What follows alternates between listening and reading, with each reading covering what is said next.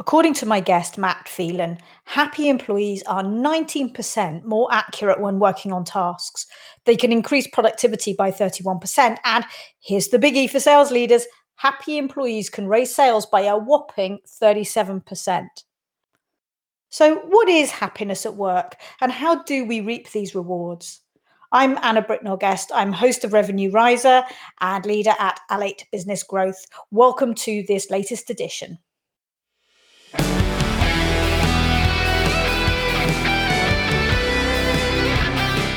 I'm delighted to be joined this episode by two people who are passionate about creating workplaces that put people first. In fact, people first is a key objective of UserZoom, where Kathy Belford heads up the people team. I've been working with Kathy and with UserZoom for a year or two now, and she really does embody what you'd want to see in a 21st century HR function, and their people first journey is evident throughout everything they do. Matt Phelan heads up the Happiness Index and is author of Freedom to Be Happy. I'm so glad I stumbled across him somewhere on LinkedIn a little while back. Matt has a refreshing and straightforward view of why and how we should make the effort to create happy workplaces. And he really puts forward a strong business case to support that. I was excited to introduce Kathy and Matt and explore together how happiness really does make business a better place and a more profitable one. So let's jump straight in.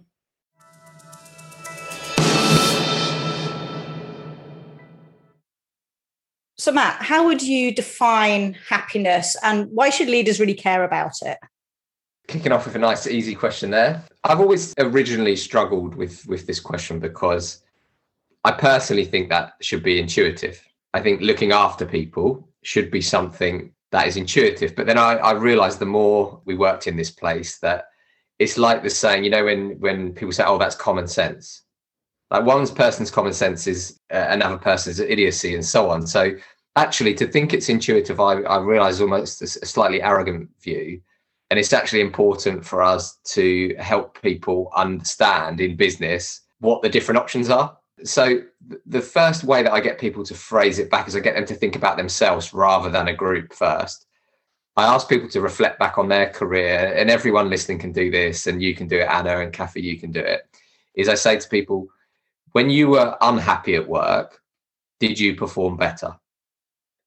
And normally people have an experience in their career where they've been treated badly or unhappy and didn't perform better. Rather than it being a brain conversation, people feel what it's like. And once you feel what it's like, you can have empathy for others. The problem is businesses have been successful running businesses in certain ways for many times. And to answer the business case piece, I think what companies have done is they've really focused really well on the rational part, so the engagement part, but they've missed out the happiness part because lots of people like to imagine that we are robots. So from a neuroscience perspective, I'll just read out very simply what we see as engagement and what we see as happiness. So for us, engagement is what the brain needs. So it's clear direction, enablement to succeed. So that's the tools to succeed, opportunities to grow, and aligned meaning and purpose.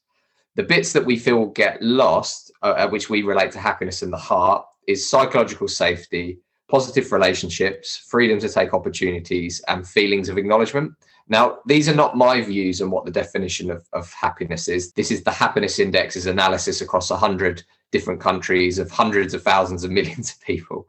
So this is what we find in our research that people need to thrive at work. Well, our definition of thrive at work is be happy and engaged. So I know that was a long answer, Anna, and we'll probably get into more data. But I ask people to think back to themselves and then think about what the wider group needs, which is those 8 things that our brains need and our heart needs to thrive and therefore perform. I think it's a really interesting definition, Matt, to be thinking about what is it that makes that difference between engagement and happiness, because people can be extremely engaged but still leave their employer or still not feel fulfilled or happy in what they're doing. So I think it's really interesting to think about that, and topics like psychological safety and that sort of freedom to be able to be yourself and to be able to operate in a way that works for you, I think are really critical and probably have been highlighted much more over the last the last year or so, as people have been having to work from home, people have been much more isolated. We've had to think about how we connect and work and build and maintain those relationships with each other in different ways, and kind of how we get the job done. It's something that we talked about in episode 1 of this season, which is about the situation has changed to view. And Pia Lee was talking about during the pandemic, everybody went down to being very tactical and very task focused, but actually we miss out on some of those elements really that are fundamental to what you're talking about there, Matt. Kathy, let's bring you in at this stage. What are some of the things that you've been seeing? How does that resonate with you and what you've been seeing in UserZoom? That's some really interesting points you made there, Matt. If I look back over the last year or 18 months that we've experienced, not just as a company at UserZoom, but also, across the globe, is that it's understandable that you need to kind of almost go into pragmatic mode sometimes and kind of go through the motions and get things done. And there's absolutely a place for that. And I think some of the challenges is that if you are struggling as a business or as a person and you've got targets to meet, you don't necessarily have that psychological safety. You're being driven to achieve, and you almost kind of get yourself pulled or pushed into this mentality of, not being able to see the wood for the trees. You can't actually focus on what it is you need to do. One of the things that was really important to us throughout the last 18 months was actually focusing in on everybody's well-being, their mental health, their emotional state, because it wasn't easy. And it wasn't necessarily a one-size-fits-all. If I look across the company, everybody had their own challenges that they were dealing with. That might be young children at home. That might be, in a confined space without access to fresh air and outdoor and sunlight and so on, not being able to have those social connections. Some people, it was absolutely brilliant. They loved that, being able to not have the day-to-day pressures of meeting people. But what became apparent for us was that we had to focus in on people's emotional states and essentially finding moments of happiness. It wasn't kind of saying, okay, you've got to be happy 24/7. Everything's sunshine and rainbows, because that's not reality.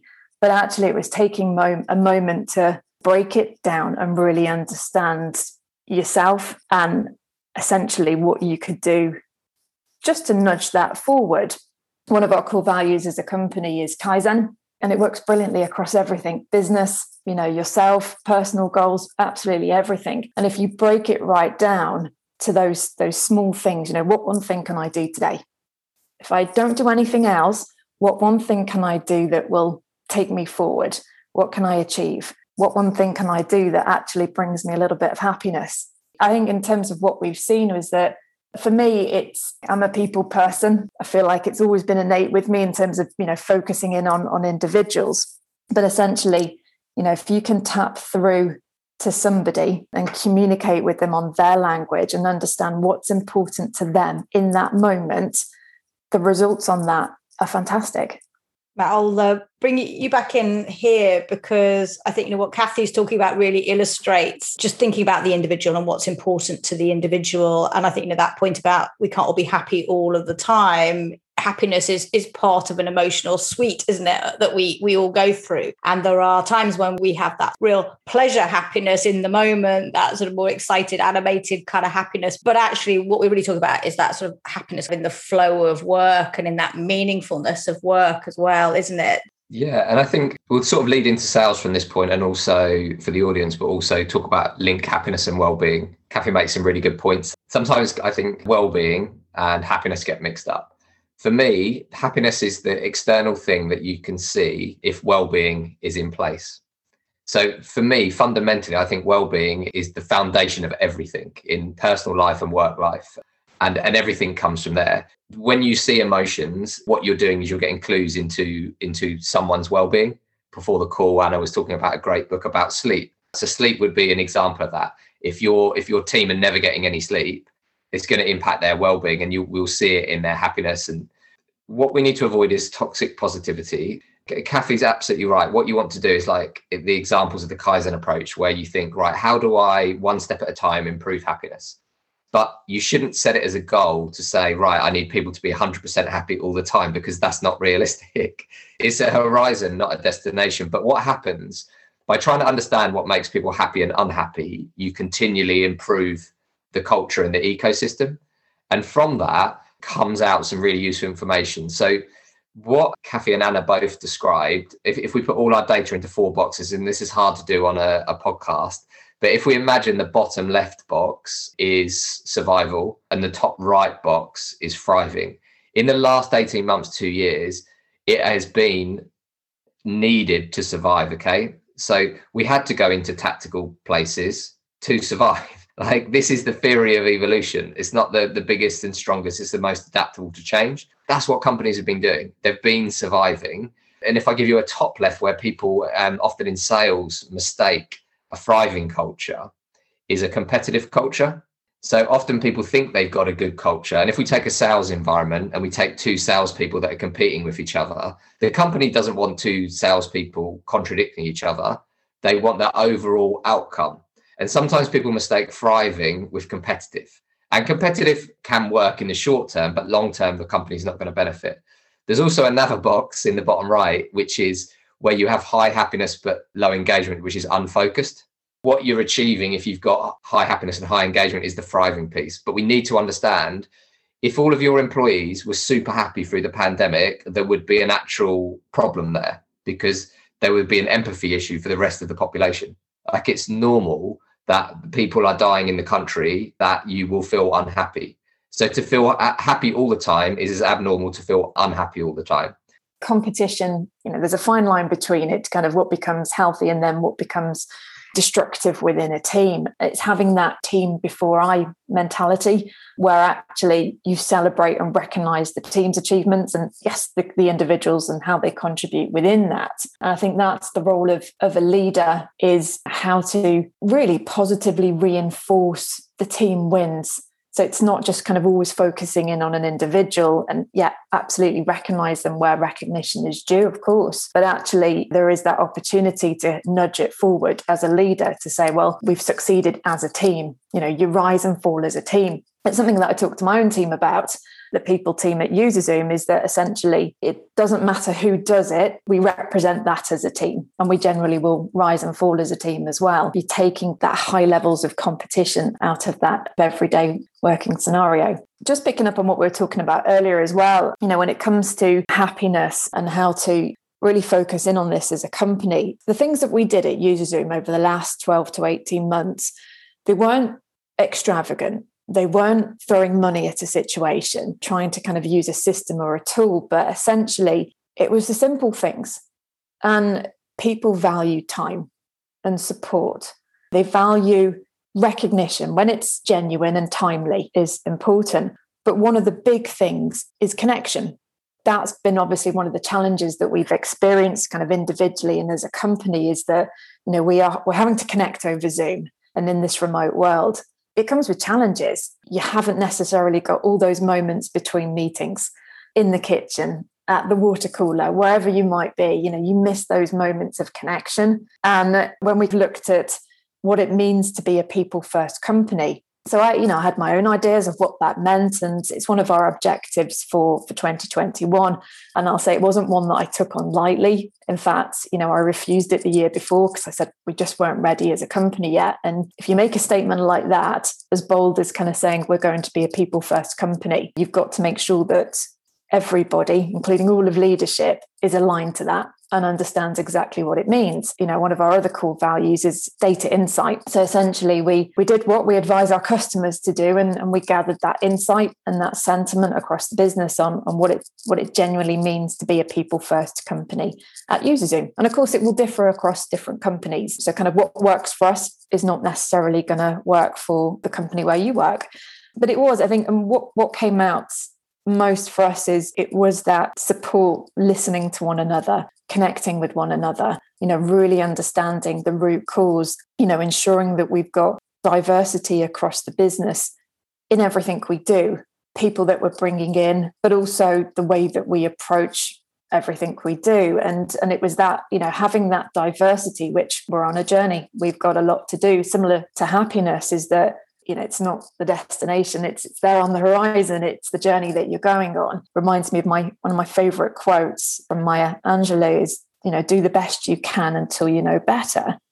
Then when you know better, do better. It's keeping it simple, not trying to come up with some over elaborate initiative, but simply asking people what matters most, taking that time to listen, and really then how you put that into everyday life. Just to come in on that point, on the broad data and build on Kathy's point, is that in the book that you referenced, Freedom to be Happy, and in all our data at the Happiness Index, none of the stuff to help employees be happy costs any money. They're all human things that have been around for over 100,000 years. And they are all the things like Kathy is touching on there, like acknowledgement. And I'll give you some global data and show you some differences. So the drivers of happiness change from culture to culture, from country to country. But the one thing that doesn't change is, number one, is always relationships. So relationships is the one driver of happiness. So if you've got positive relationships at work, you're happier and you perform better. But the second driver of happiness changes, which makes you realize that you also have to adapt to people. The example that I can use is some people lump together Canada and America as North America, don't they? Which is correct as a landmass perspective. But in the USA, the second driver of happiness and engagement is clarity, which is one of the 8 that we spoke about. In Canada, it's acknowledgement. So 2 similar countries where we're seeing very different data examples. And what that is you've got your universal thing, which Pixar understand, which is if you watch any Pixar movie on mute, you can still understand what's happening because they've spent their entire research budget on understanding global emotions. But it does differ from a cultural perspective. And that there's so much in that, isn't there? Like it may be the psychological safety in Canada of how the healthcare system works compared to in America, where if you lose your job, you may also lose your children's healthcare. So obviously clarity at that point is the only thing you're thinking about. You're thinking, right, what do I need to do so I can keep my job? It's that mix of there's universal truths. None of it costs any money. So to summarize and build in with Kathy's point is there are universal truths on drivers of happiness, like relationships, but they change from person to person. So I ask people every day what makes them happy in a one-on-one situation, and it changes.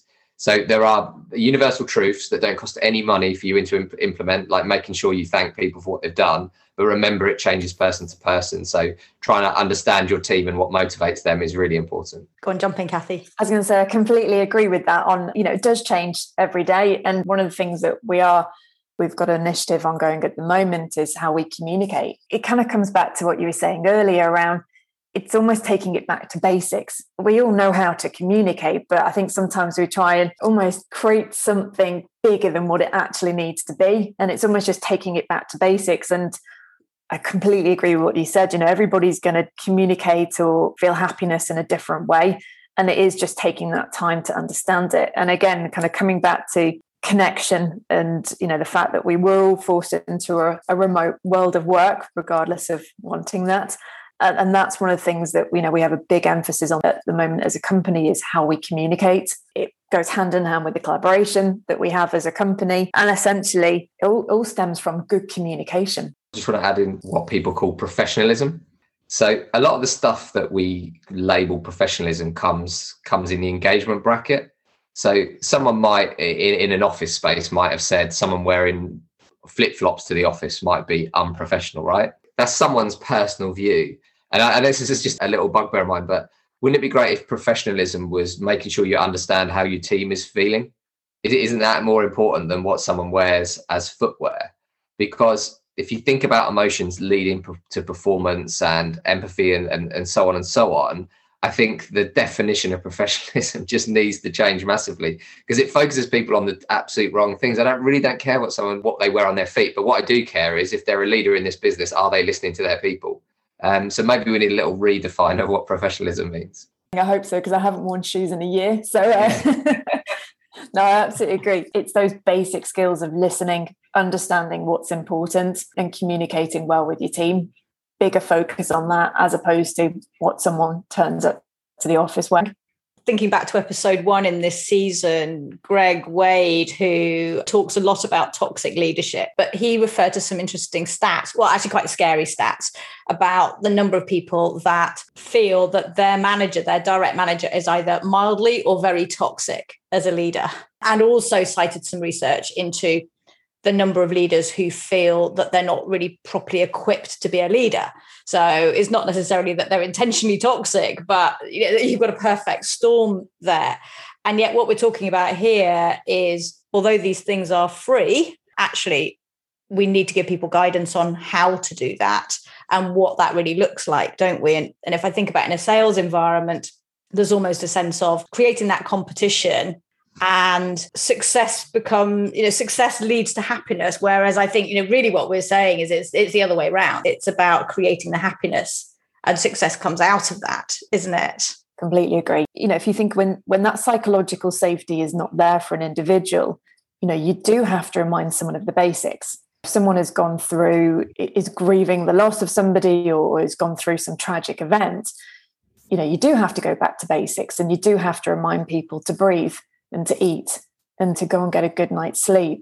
I can think back from my own perspective when I've experienced that. And to your point, Anna, when we think about our leaders, if that psychological safety is not 100% in place, what we're not allowing them to do is show up and be the best version of themselves.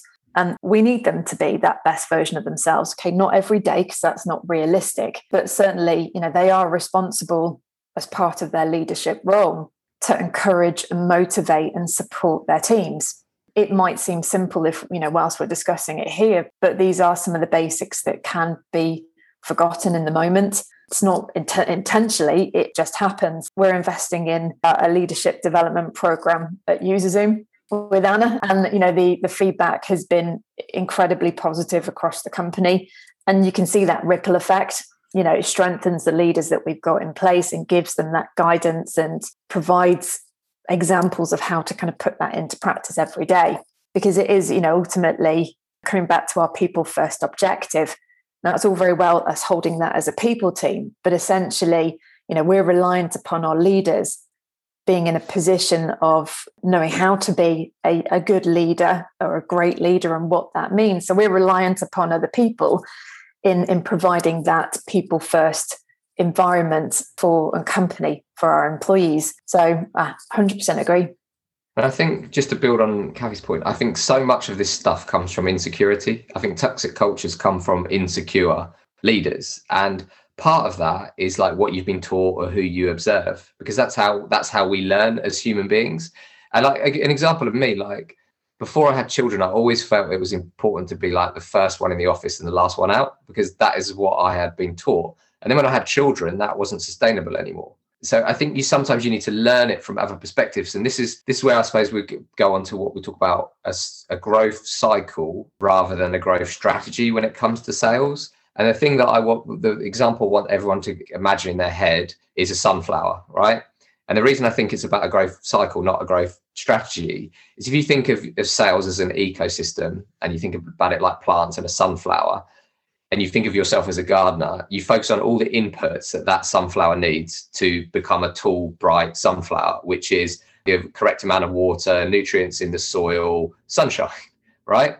What a lot of us do in sales is we focus on the output.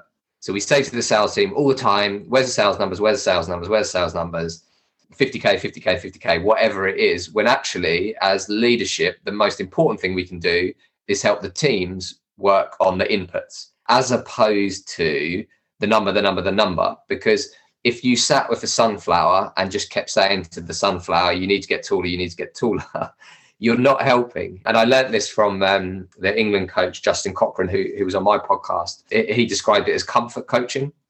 And Anna, you probably may have heard this. I'd never heard of it before, but comfort coaching is where you ask questions that make you more comfortable, not the person. So a comfort coach would just want to know about the sales number because that helps them report to someone else in the business. And it's moving away from the collective responsibility. Whereas actually speaking to your sales team and understanding how many calls they've made or how many emails have been sent out, how quickly replying to stuff is the opposite to comfort coaching, because you're helping that person. So the mindset shift is to go from, you're just always asking yourself, when you ask a sales team something, are you asking that to make yourself feel more comfortable, or are you asking it to help? Because if you're just doing it to make yourself feel comfortable and the board to be more comfortable, you're comfort coaching, which I'd never heard of until a few weeks ago, Anna, but I love the concept. I think it's a really good point. And one of the things that I was always taught in my coaching and I've always tried to apply and follow through on is, am I asking this question because it's going to help me?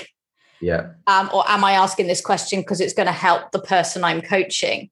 And that's quite a good checkpoint. And sometimes kind of we need a little bit of context and a bit of background. But, let's be clear about, I'm asking you this to get some background so I can then ask some more pertinent questions. But I think that also comes back to that psychological safety and building the trust and having the ability between the leader and their team members individually and collectively to be able to have those honest conversations. Because often a leader will say to a team member, how are you doing? And the automatic response is, yeah, fine.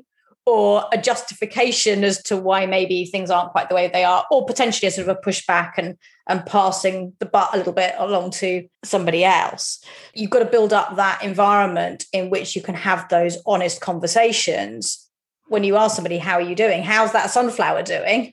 Yeah. That you can have the honest conversation about, is it getting the right nutrients? Is it getting the right water levels, etc.? And therefore, what do we need to be doing to address that?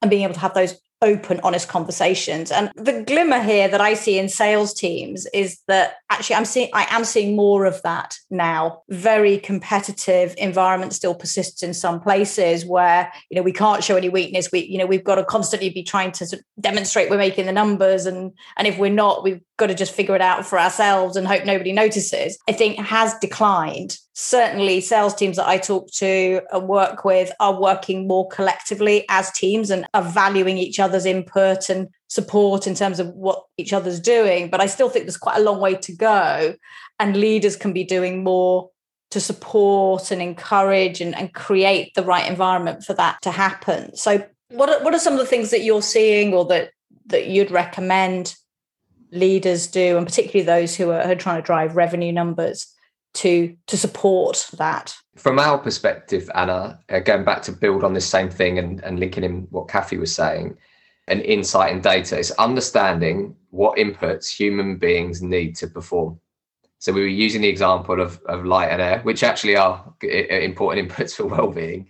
But if you're going to say, like Kathy says, you're going to be people first, what are the inputs to be people first? And how are you expecting that to play through into the sales performance? Because this can't be a brand thing. Because what I can tell you is that if you tell your team that it's all about the people, but then you don't act on that, it's actually worse. The other thing I would say, Anna, is I think because of who you are and your brand, the people that will work with you are people who intuitively get this. Going back to my first original point, I'm not seeing the same picture across the macro picture, as in, I think you're seeing people that get this and are changing because people see your profile and then they say, oh, well, I want to work with Anna because I already take this stuff seriously. I think across the piece, I think there's still some very traditional people, and under pressure, people tend to go back to what they know best. So there are many leaders that have actually retrenched in this area. So not to disagree with you, Anna, but I think because of your great work, you see a certain picture, whereas across the board, I think there's a lot of people that could be listening to this podcast that may need to have personal coaching with, say, Anna, to be able to work out how they can influence other people in the business. So in summary, to answer your question, it's try and work out what you believe the inputs are. You can use the happiness index for free. We have a free trial for 3 months type thing that will help you diagnostically see that from a macro perspective. But you don't need tech to do that as well. You can actually sit down with your team and ask them. Tech should never replace good management. I agree. I think if you're not in a position of strength yourself, you've got to take time to reflect on where you're at and what you need. You put your own oxygen mask on before helping others. And if you understand what you need in order to get to a position of strength to help other people, the knock-on impact and the ripple effect of that is going to be positive. You view things from your own world and your own perspective. So when I look at UserZoom, I kind of go, well, you know what, we have got a culture that is supportive. We recognize we're each other's champions. Simple stuff like we have a Friday shout out. And I love it. It's great. You can sit there, kind of see all the shout outs coming through on a Friday. And it's genuine, uplifting each other and kind of going, I saw you did this and I thought it was really good. And I really appreciate that, or I value that. And that comes from everybody, individual contributors, managers, leaders, and so on. What I've seen across UserZoom, there is a good level of empathy within the sales team. We are supportive. It's not this hire and fire mentality. Yes, ultimately, we've got to be successful as a business, but we'll give you the right skills and support and connect with you to kind of understand what it is when you need in order to be successful to get there. So it's a journey, but it takes two sides. You've both got to commit to this journey. But I do see that now. I've worked in other companies where I started my career off in recruitment. I remember my manager at the time telling me, Kathy, can I take that to the bank? Just at the time, I was just like, oh gosh, and you cannot then almost be able to pick up the phone and have a decent conversation with the sales prospect, because essentially all you can think is your manager telling you you're not good enough here, you're not hitting these numbers. I've seen both experiences when it comes to sales environments. It's an interesting point. What I can add, Kathy, is a story from our own sales team at the Happiness Index, which is, like I said, there's a free trial available for the Happiness Index, but that is something that our growth team, our sales team have come up with. So our sales director, a marketing director, have looked at our retention rates. If people become clients of the Happiness Index, they very rarely leave. So they've made an analysis that by offering a free trial, we will grow faster, because people will use our technology, experience what the customers experience, and then we will win more rather than going out and doing lots of pitches. So that gamble to our business is about £750,000, because as soon as you offer something free for 3 months, you obliterate your own pipeline. So that had to be a collective decision between the marketing director, myself, and the sales director, because we've all signed up to that, right? If it doesn't work come September, whose fault is that? Am I going to fire them? Am I going to fire myself? Or are we going to learn from it? Because this is how you move forward, isn't it? Is you learn. Now, the best, smartest people in our business, I'm not including myself in that, think this is the right idea. So we're going to trial it. We know the calculated monetary risk of it, but we can't get to the end of it and fire everyone because it was not a success. This is something that we have all talked about and we think is the right thing based on the data. So that's my own example of what psychological safety is. We will sit down in September and we will do analysis of how much that works. So we know internally if about 60% of the people on the free trial convert, that will be better than our previous commercial model. So we've got our metrics set up. If it's not, we need to work out whether we go back or whether we adapt. But firing everyone in September, to me, is not the right option. Yeah, absolutely. And certainly, that requires that psychological safety and that contract and that joint accountability, doesn't it? And I think if you don't have that psychological safety, it's very difficult for people to come up with more creative, more innovative ideas, or to feel confident putting those forward and having a good, robust debate and discussion about whether that's a good idea or not, and how to evaluate if it's a good idea or not, both on a logical, rational data perspective, but also on does it feel right? I'll be comfortable with it aspect too. And include, and just from a sales perspective, and I'll just add to that, include your prospects and customers in that conversation. Because what we did is we phoned people that were in our pipeline and said, if we were to change to this model, would it make a difference? And most of them went and said yes. So absolutely. And it's interesting, in episode 2 of this, Steve Warburton at Zen made exactly the same recommendation. Go and talk to your partners and your customers, because they'll give you the answers that you're looking for by and large. We're into wrapping up and summing up. So Matt, let's start with you. What would be your parting tip or parting comment for leaders?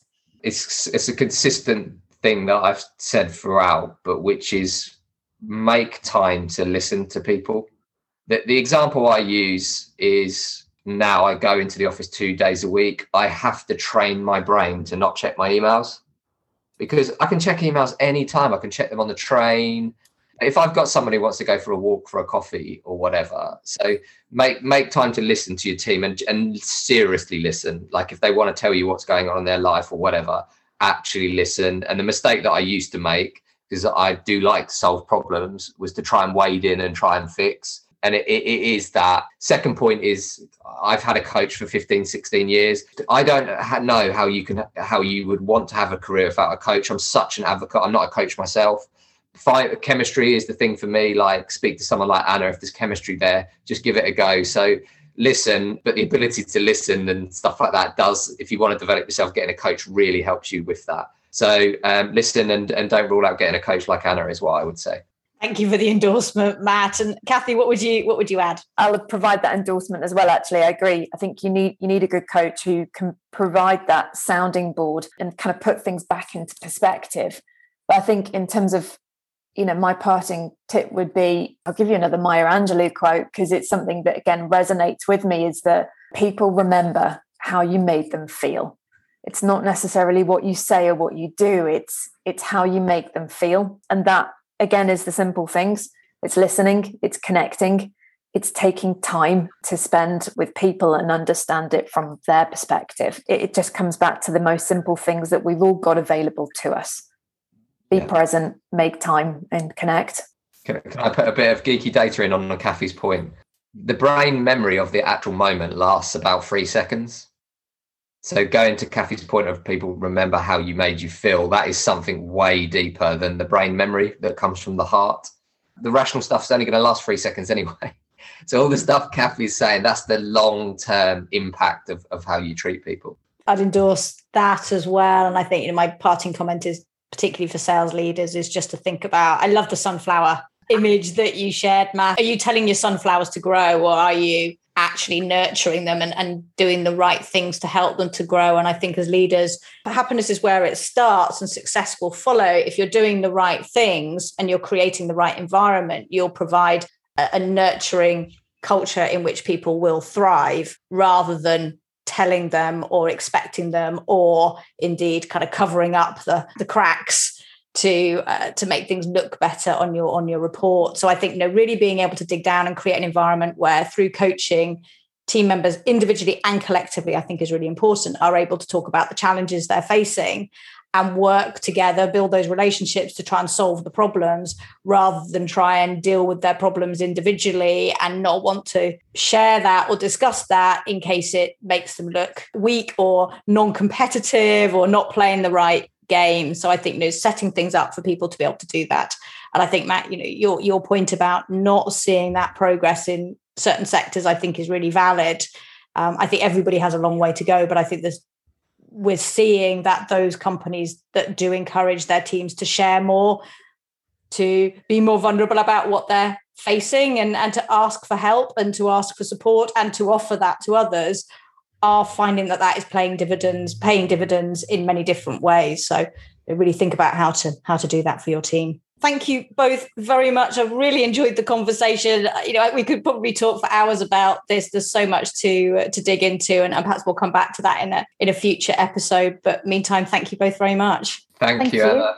Thanks, Kathy. Thank you again to both my guests, and for their endorsements. I feel really honoured by those. Though for transparency, I should say I've never been Matt's coach. Matt's book, The Freedom to Be Happy, is available on Amazon and other booksellers.